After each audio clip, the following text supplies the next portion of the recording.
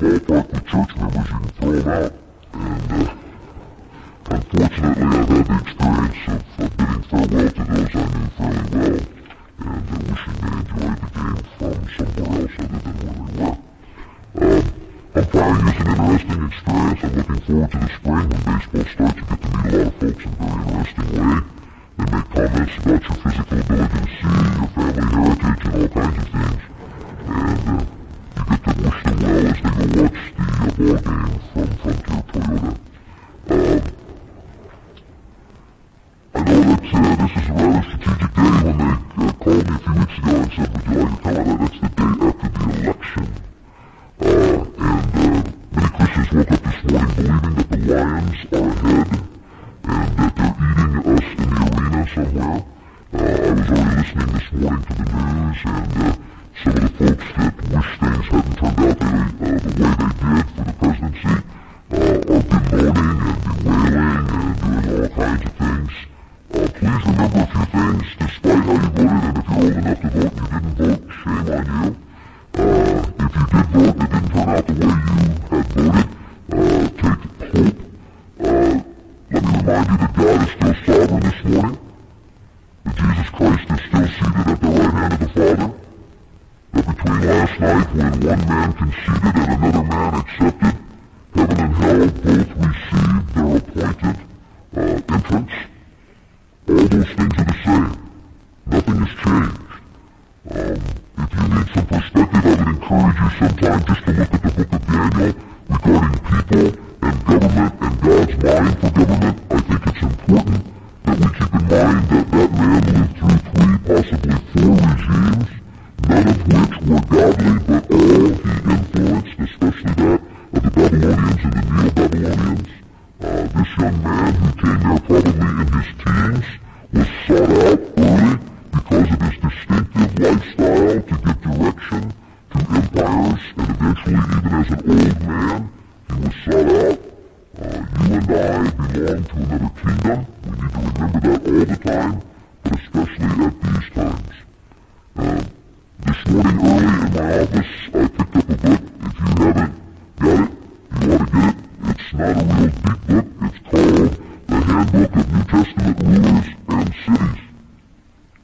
As I listened to the news this morning, people were saying how bad certain individuals are that got elected and how terrible they are. And of course, one of the issues in the presidential election was the idea of integrity.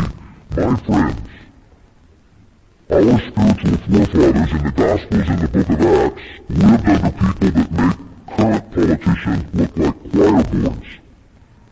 When you consider Claudius, when you consider Caligula, when you consider Tiberius, when you consider Augustus, and finally you consider Nero, and the activities that they were involved in, they got senatorial approval for assassinating their families.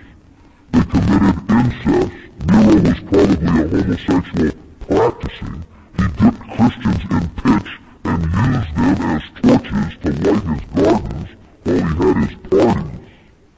And then add to that the fact that the local government in which the Bible was born, in the New Testament, was governed by Herods. They would make Oprah Winfrey win an Emmy if they were interviewed on her show.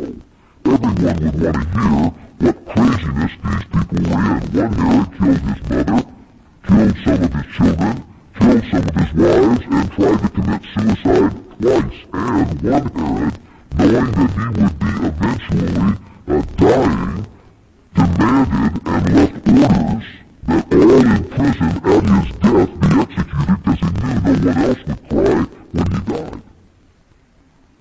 We got it real good. Why is it that in a time politically and in a time that was incredibly adverse toward Christians, why did our forefathers spiritually, in the Gospels and in the book of Acts, why did they flourish? You see, I'm afraid of some of the things I hear about government and the desire to have Christian influence on it. I'm afraid historically.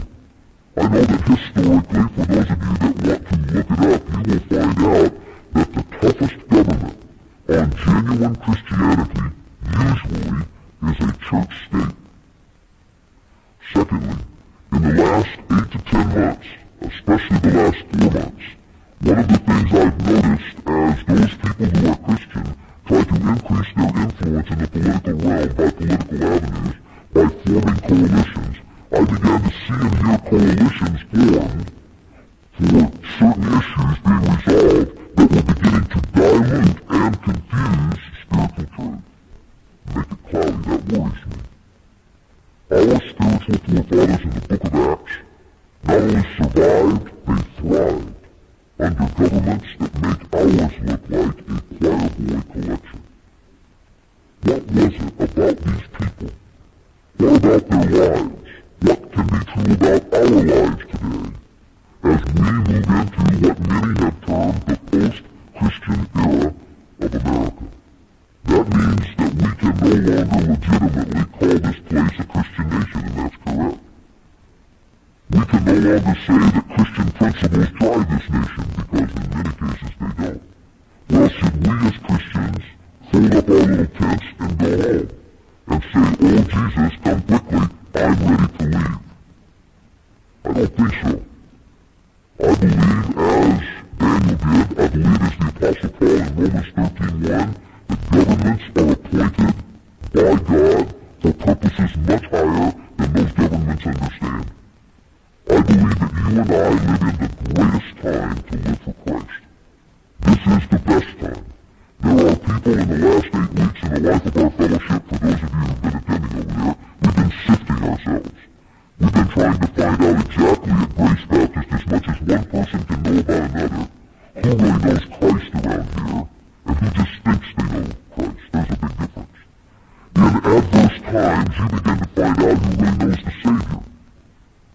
So this morning I want to help you survive the day after a national election. Because I want you believing when you leave here, correctly so, that this is the greatest time for the gospel that's ever been in the history of this nation. It is a time when God's people are at the right place at the right time. Mordecai's words to Esther are correct. Perhaps you have been brought to the kingdom for such a time as this. She in her day rescued her people from annihilation and oblivion. We have an opportunity as never before, but we're going to have to look at some of the characteristics that made our spiritual forefathers under even more adverse governmental systems effective, infectious, and people who literally, according to the Testament in their day, turned the world upside down. What was it about them that made them those kind of people in light of the circumstances in which they lived? Turn to the Sermon on the Mount, would you? Matthew chapter 7. Matthew chapter 7. The Lord Jesus established in his first sermon, so-called sermon, certain issues that would be developed by him in parables, by him in discourse, by him when he went to talk to other people and had exchange not only with folks who saw him wherever he was, but in Matthew chapter 7, verse 15, he raises one of the scariest of all items.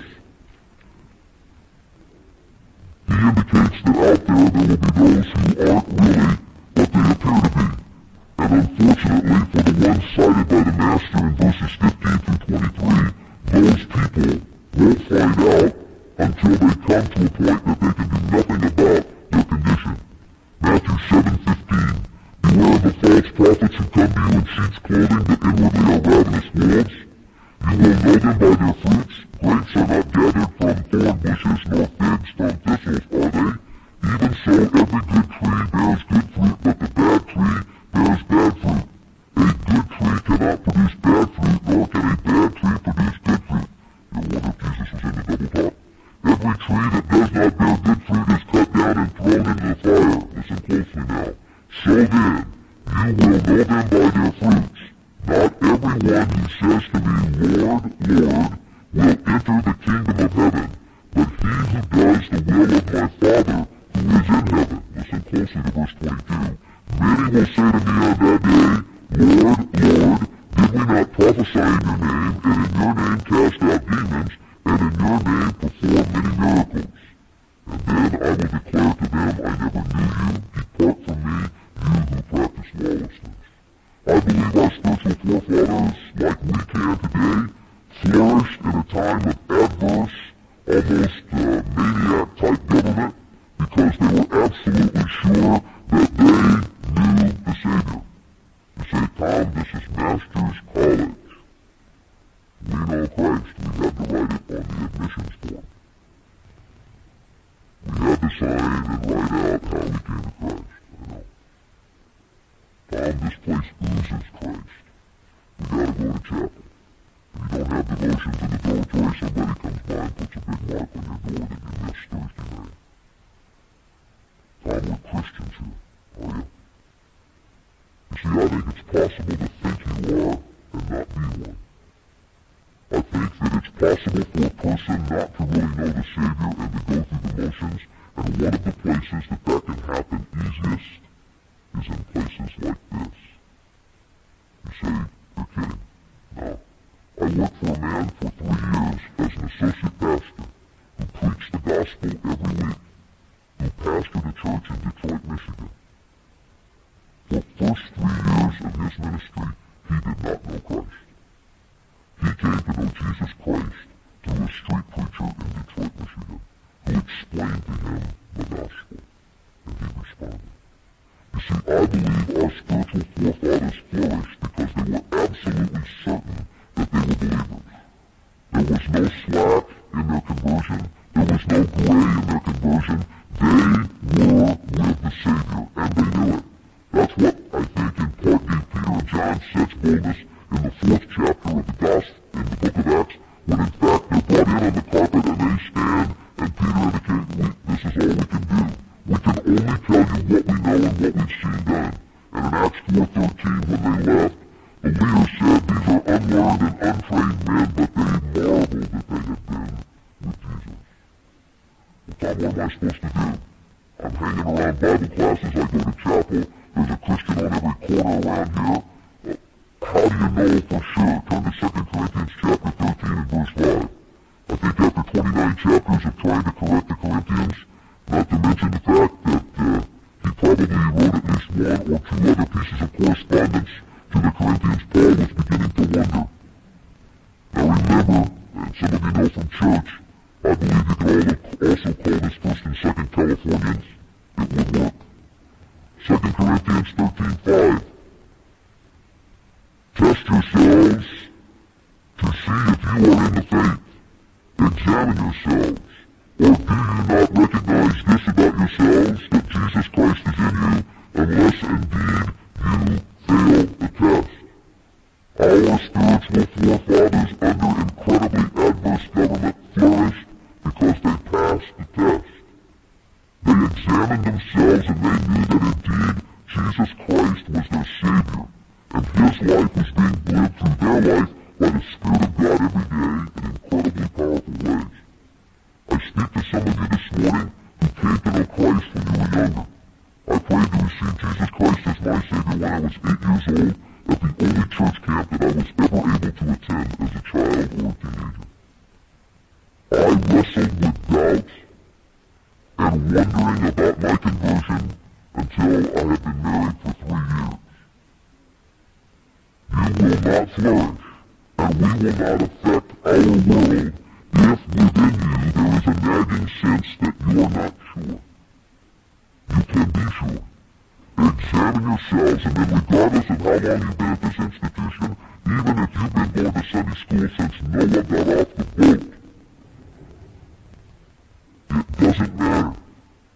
You find somebody that you are absolutely certain knows Christ, and ask them, regardless of what you sense may be embarrassment or shame or what they will think of you, I would a lot rather be ashamed on earth than ashamed in His presence in the day I have to hold account for that relationship. Don't wait. Don't put it off. Don't think I'm trying to talk you out of something that's yours. But I tell you now, the foundation for living for Him is being absolutely confident that He lives in you according to what the Word of God says. Our forefathers also thrived and flourished because they were the light of the world. Matthew chapter 5, take a look there real quick. Some of you who taught children in Sunday school, sung the song, this little light of mine, I'm gonna let it shine. Hide it under a bushel, no, I'm gonna let it shine. Let it shine till Jesus comes. I'm gonna let it shine. This comes from Matthew chapter 5. Jesus told in the Sermon on his Mount to those who were listening to him, Matthew 5, verse 14, you are the light of the world. A city set on a hill cannot be hidden, nor do men light a lamp and put it under the peck measure, but on the lampstand, and it gives light to all who are in the house. Verse 16 is the stinger. Let your light shine before men in such a way that they may see your good works and glorify your Father who is in heaven. If you know him, he should be showing through you and me in the way we behave wherever we are, and whatever we're doing. And it should be bright. When I got to thinking about this, I wondered, how do you measure the brightness of your light for Christ? What's happening today with too many Christians who are losing, I think, their focus on what Christ has called us to be. They're measuring their light against how dark it is. We're not to measure our light that way. We measure our light against the brightness of his character, regardless of how dark it is around us. Every now and then I do a little hunting, and I sometimes forget and leave a flashlight on in my pocket. And when I need it at night to find my way around wherever I'm at, it is amazing how the dimmest of lights look bright in the darkest of nights. If you're measuring the light against the darkness, I urge you this morning, do not measure the way your life is lived out in the light of his holiness, by how dark the culture is around us. Do not measure holiness by the standard of the culture. Measure it by the character of the Savior. John had that in mind. Turn to 1 John chapter 1. John, talking to his little children, to whom he wrote the letter of 1 John, was clear. 1 John chapter 1, verses 5 through 7. This is the message which we have heard from him and announced to you, that God is light, and in him there is no darkness at all. If we say that we have fellowship with him and yet walk in the darkness, we lie and do not practice the truth. But if we walk in the light, as he himself is in the light, we have fellowship with one another, and the blood of Jesus his Son cleanses us from all sin. Tom, it's okay to watch this movie because you ought to see what the guys I used to be with in high school watch. Doesn't matter. Well, Tom, we do this. Even though we signed this thing at school, we do this. You ought to hear what the people I graduated from high school are doing now, whether they're at UCLA or USC or UC Irvine or wherever. My son, our oldest, who's now married, went to University of Northern Colorado at Greeley. That's nicknamed for Sodom and Gomorrah. It got so bad in his first year there, he lived in the dormitory, and his mother and I lay awake every night, wondering what would happen next to the things that he was being exposed to. He hauled drunks out of hallways. He had guys come into his room and throw up on him who got to the wrong room at 4 in the morning drunk. He drug them out of the hallways. He drug them out of the bathrooms.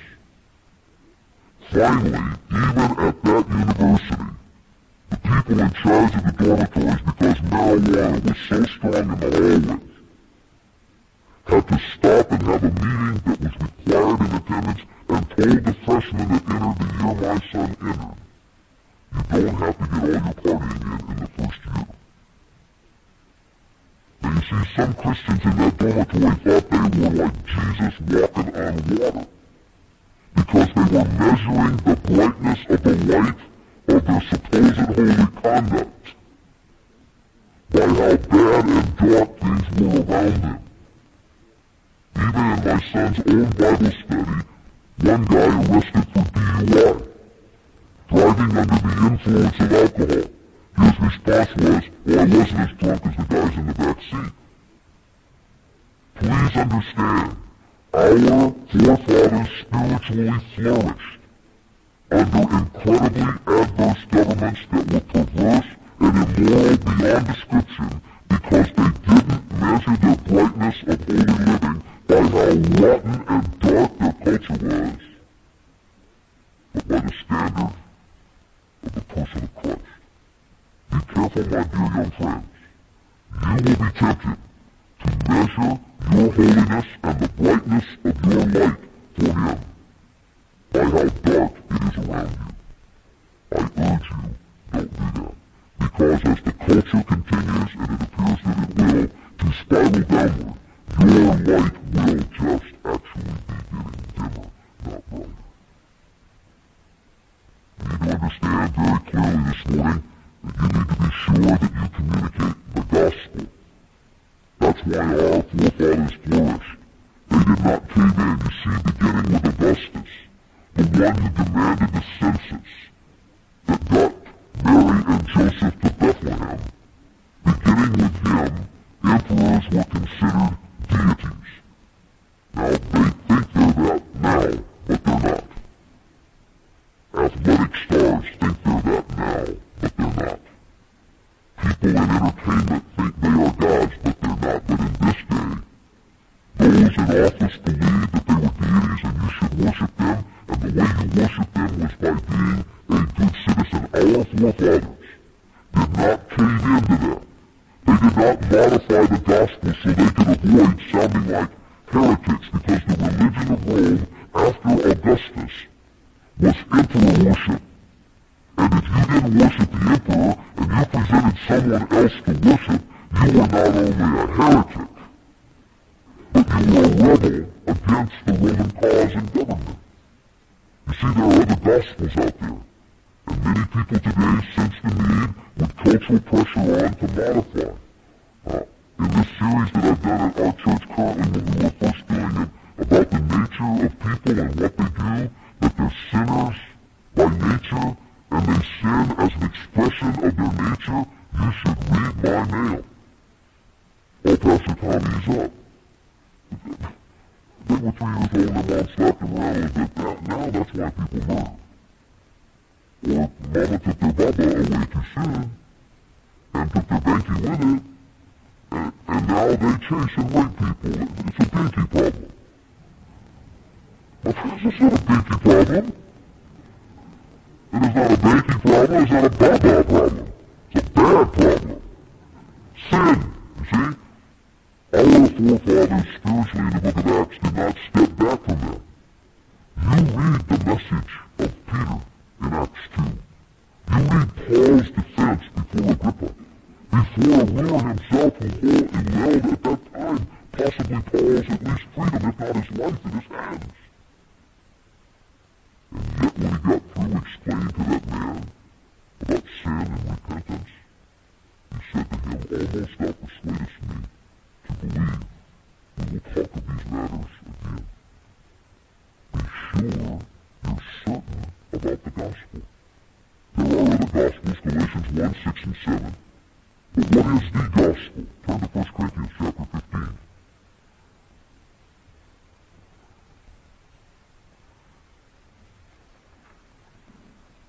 In 1 Corinthians chapter 15, the Apostle Paul summarizes for the crazy, confused Corinthians, Californians, what the gospel is. Let's be clear about it. Now I make known to you, brethren, the gospel which I preached to you, which also you received, in which also you stand, by which also, 1 Corinthians 15:2, you are saved, if you hold fast the word which I preached to you, unless you believe in vain. For I delivered to you as of first importance what I also received, that Christ died for our sins according to the Scripture. He was buried, and he was raised on the third day according to the Scriptures. Friends, that's the gospel. Your sin and mine is taken in the fact that Christ died for our sins. Please understand, on this morning, that's our message. Be very careful how you tamper with it. Now, there's all kinds of ways to communicate it, but even be sure your method of communication does not compromise the centrality of the truth about God and His Son, Jesus Christ. who are trying to get more people who don't know Christ into church. We've gone full circle from the years I was going to school myself. In those years, we were trying to get people into church and get them to become Christians by trapping them inside the sanctified fortress. But in order to get them in today, we are feeling pressure from certain areas to do things that people who aren't Christians will appreciate hearing, or doing them in a certain way in church services called seeker services. I'm all for seeking out people. But the minute that we start believing the best place to win people is by getting them inside the fort, we have missed the point of our forefathers. Please understand, adversarial or difficult governments do not have to affect our work, and they cannot affect our message, and that's going to happen. Every now and then, I have the opportunity to share the gospel with people, and because of the political things that are going on, the fact that many people believe that you and I, as we sit here this morning, are dangerous people. We're extremely dangerous. We spend our vacations in Montana with rifles because we're Christians, and we look for FBI agents that we can shoot. The idea and view of us is incredibly bizarre. Mark mentioned the ballpark. I was cooking hamburgers out there a couple of years ago, and I try to keep it the fact that I'm a pastor secret for as long as possible. People react really funny when they hear, I was sharing this Sunday, when they hear pastor, they get strange ideas, and the look on their face looks like I'm dying and they're sick, and I can't figure out why that's going on. I was cooking hamburgers, and this little 6-year-old girl was right in front of me, and I was talking with her, and I was asking her how she liked her hamburger then, and we were just talking about hamburgers. And somebody, a kid from the church, went by and said, "Hi, Pastor Tom." This man grabbed his daughter and clutched her to himself. He said, "What do you do for a living?" And I said, "Well, I work with people." And he said, "What do you do with people?" I said, "Well, I talk with people." "Well, what do you talk about?" I said, "Good things, good things." And he says, "Well, where exactly do you work?" I said, "Well, I work over in Placer Kenya." "What do you do in Placer Kenya?" "I talk with people." I was trying to keep this guy from absolutely going bananas. But you see, when he heard I was a pastor, he grabbed his daughter as though I was someone who in some way would adversely affect the thinking of his child simply by cooking her hamburger. That's all I was doing. When that kind of pressure is on, we sometimes tend to not only change the way we communicate the gospel, but we change the gospel. I don't like people looking at me like I'm weird. I don't like people treating me like that. Same problem I had at Baja Grill the other day, talking with a guy that kind of partied up with me at a table there. Was place was full, and I sat down, and we went through the same, what do you do? I work with people, what do you do with people? I talk to people, went through the whole game, and then when I said pastor, he turned pale. And his quesadilla vibrated for some reason, I don't know. Amazing! I'm just a regular person. But with that kind of thing going on, the temptation, don't change it. Don't change the message. Our forefathers did not. They protected, they preached, they wrote down, and my friends, some of them died, so that the gospel would remain pure. Let's don't throw that heritage away. If I know the Savior, if my life, the way my life is being lived out in such a way that the brightness is associated with the character of Christ, not trying to establish how bright I am by how dark the culture is around me. And I know what I should be talking with people about first and foremost. And there's a last certainty. Turn to Acts chapter 1, verse 8. You should be sure you communicate the gospel,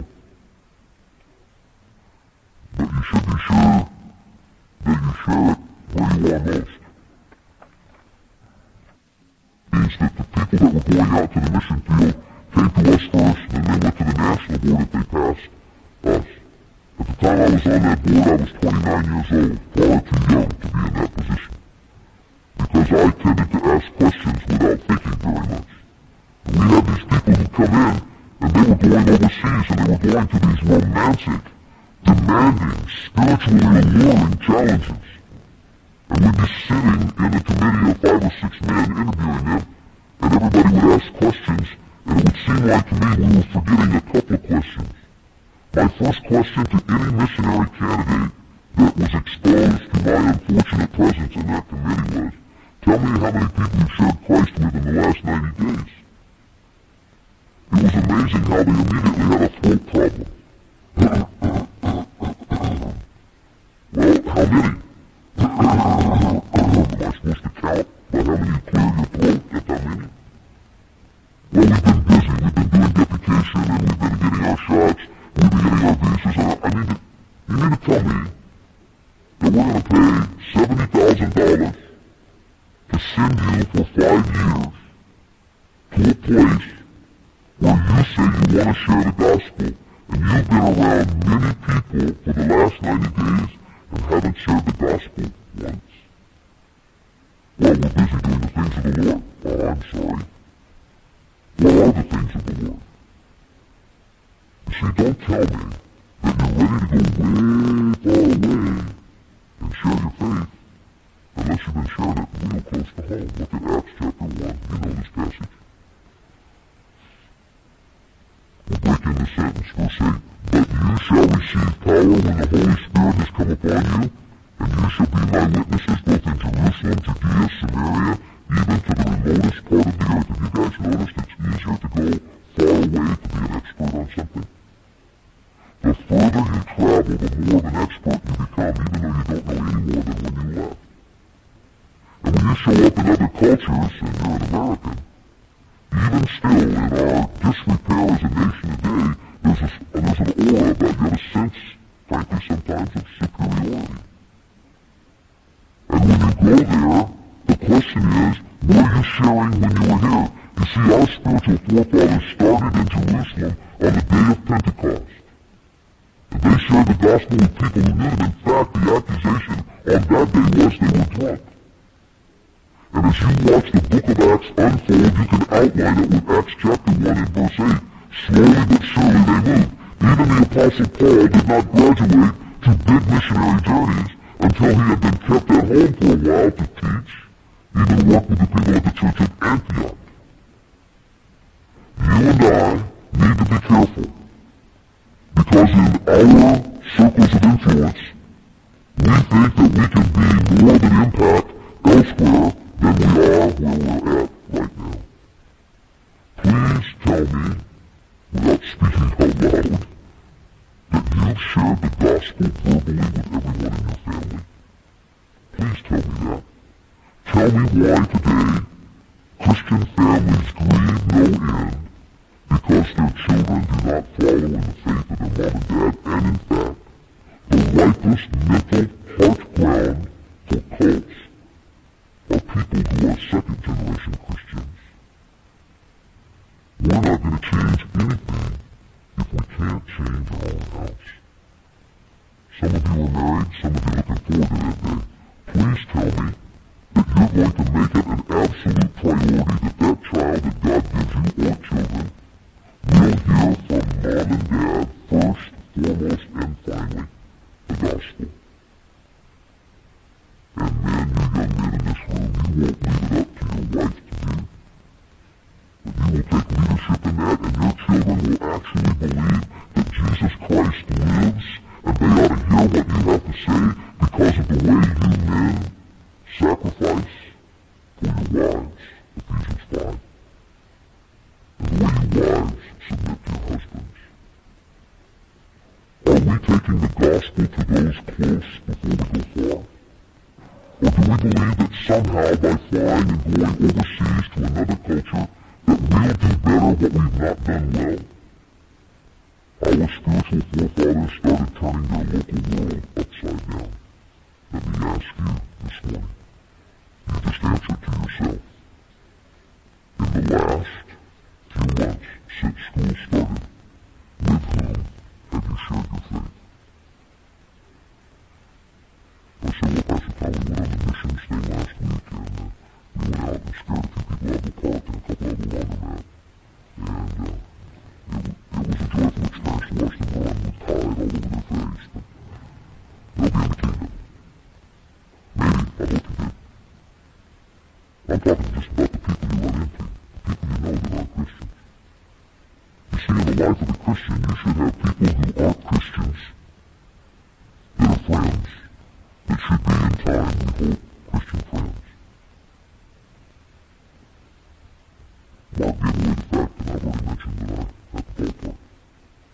I've got 4 people I'm praying for now at William S. Hart Baseball that I will know and run into, that I want to see them come to Christ in 1997. I can't go anywhere else. I can't stand up in a pulpit week after week and talk to people about sharing their faith unless I share it. I'm a shepherd, but I'm also a sheep. Remember, you're the same. We're sheep. We should be reproducing. Sheep. That's leading people to Christ, sharing the gospel with confidence. It's been a strange election year. Funny things have turned out, and you're going to read and hear the aftermath for weeks to come. I want you to remember as you leave this place in just a couple minutes that what happened yesterday was critical, but it was not eternal. Jesus Christ is still at the right hand of the Father. You and I have the gospel to share. You and I have a light to bear. You and I need to be sure that we know the Savior. I don't know how much you read of A.W. Tozer. I read a lot of it every now and then. He has some great stingers, and he was a man way ahead of his time. He wrote a book called The Tragedy in the Church in 1978. Listen closely to what he says. There is no possible way that ecclesiastical robes are impressive enough, nor cross and chains heavy enough, nor titles long enough to save the church when once she ceases to fulfill the will of God among sinful men who need the transforming news of Christ's gospel. There is no other way at all.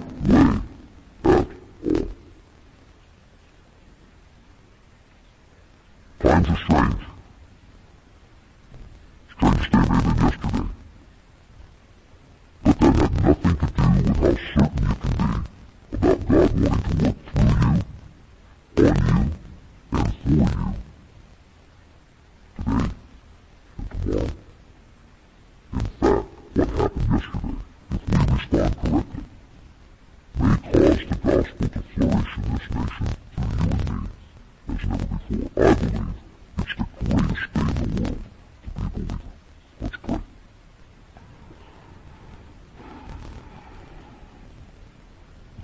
Father, these students study many things here, not the least of which is the Scriptures. I pray that you'll prevent us all, me and my line of work and these folks in their studies, from allowing the Bible to be just a textbook. It's a book for life. You've reminded us that leaders are appointed by you. Governments stand and rise by your permission. You extended your permission yesterday and last night. It has nothing to do with how effective we can be as believers today. I pray that these young people will see, as they leave here today, that it's never been, in the history of this nation, a greater time to be a believer than these days. Opportunities abound. Folks are finding out who have tried just about everything that nothing is working well at all to help them in their lives. They're looking for light.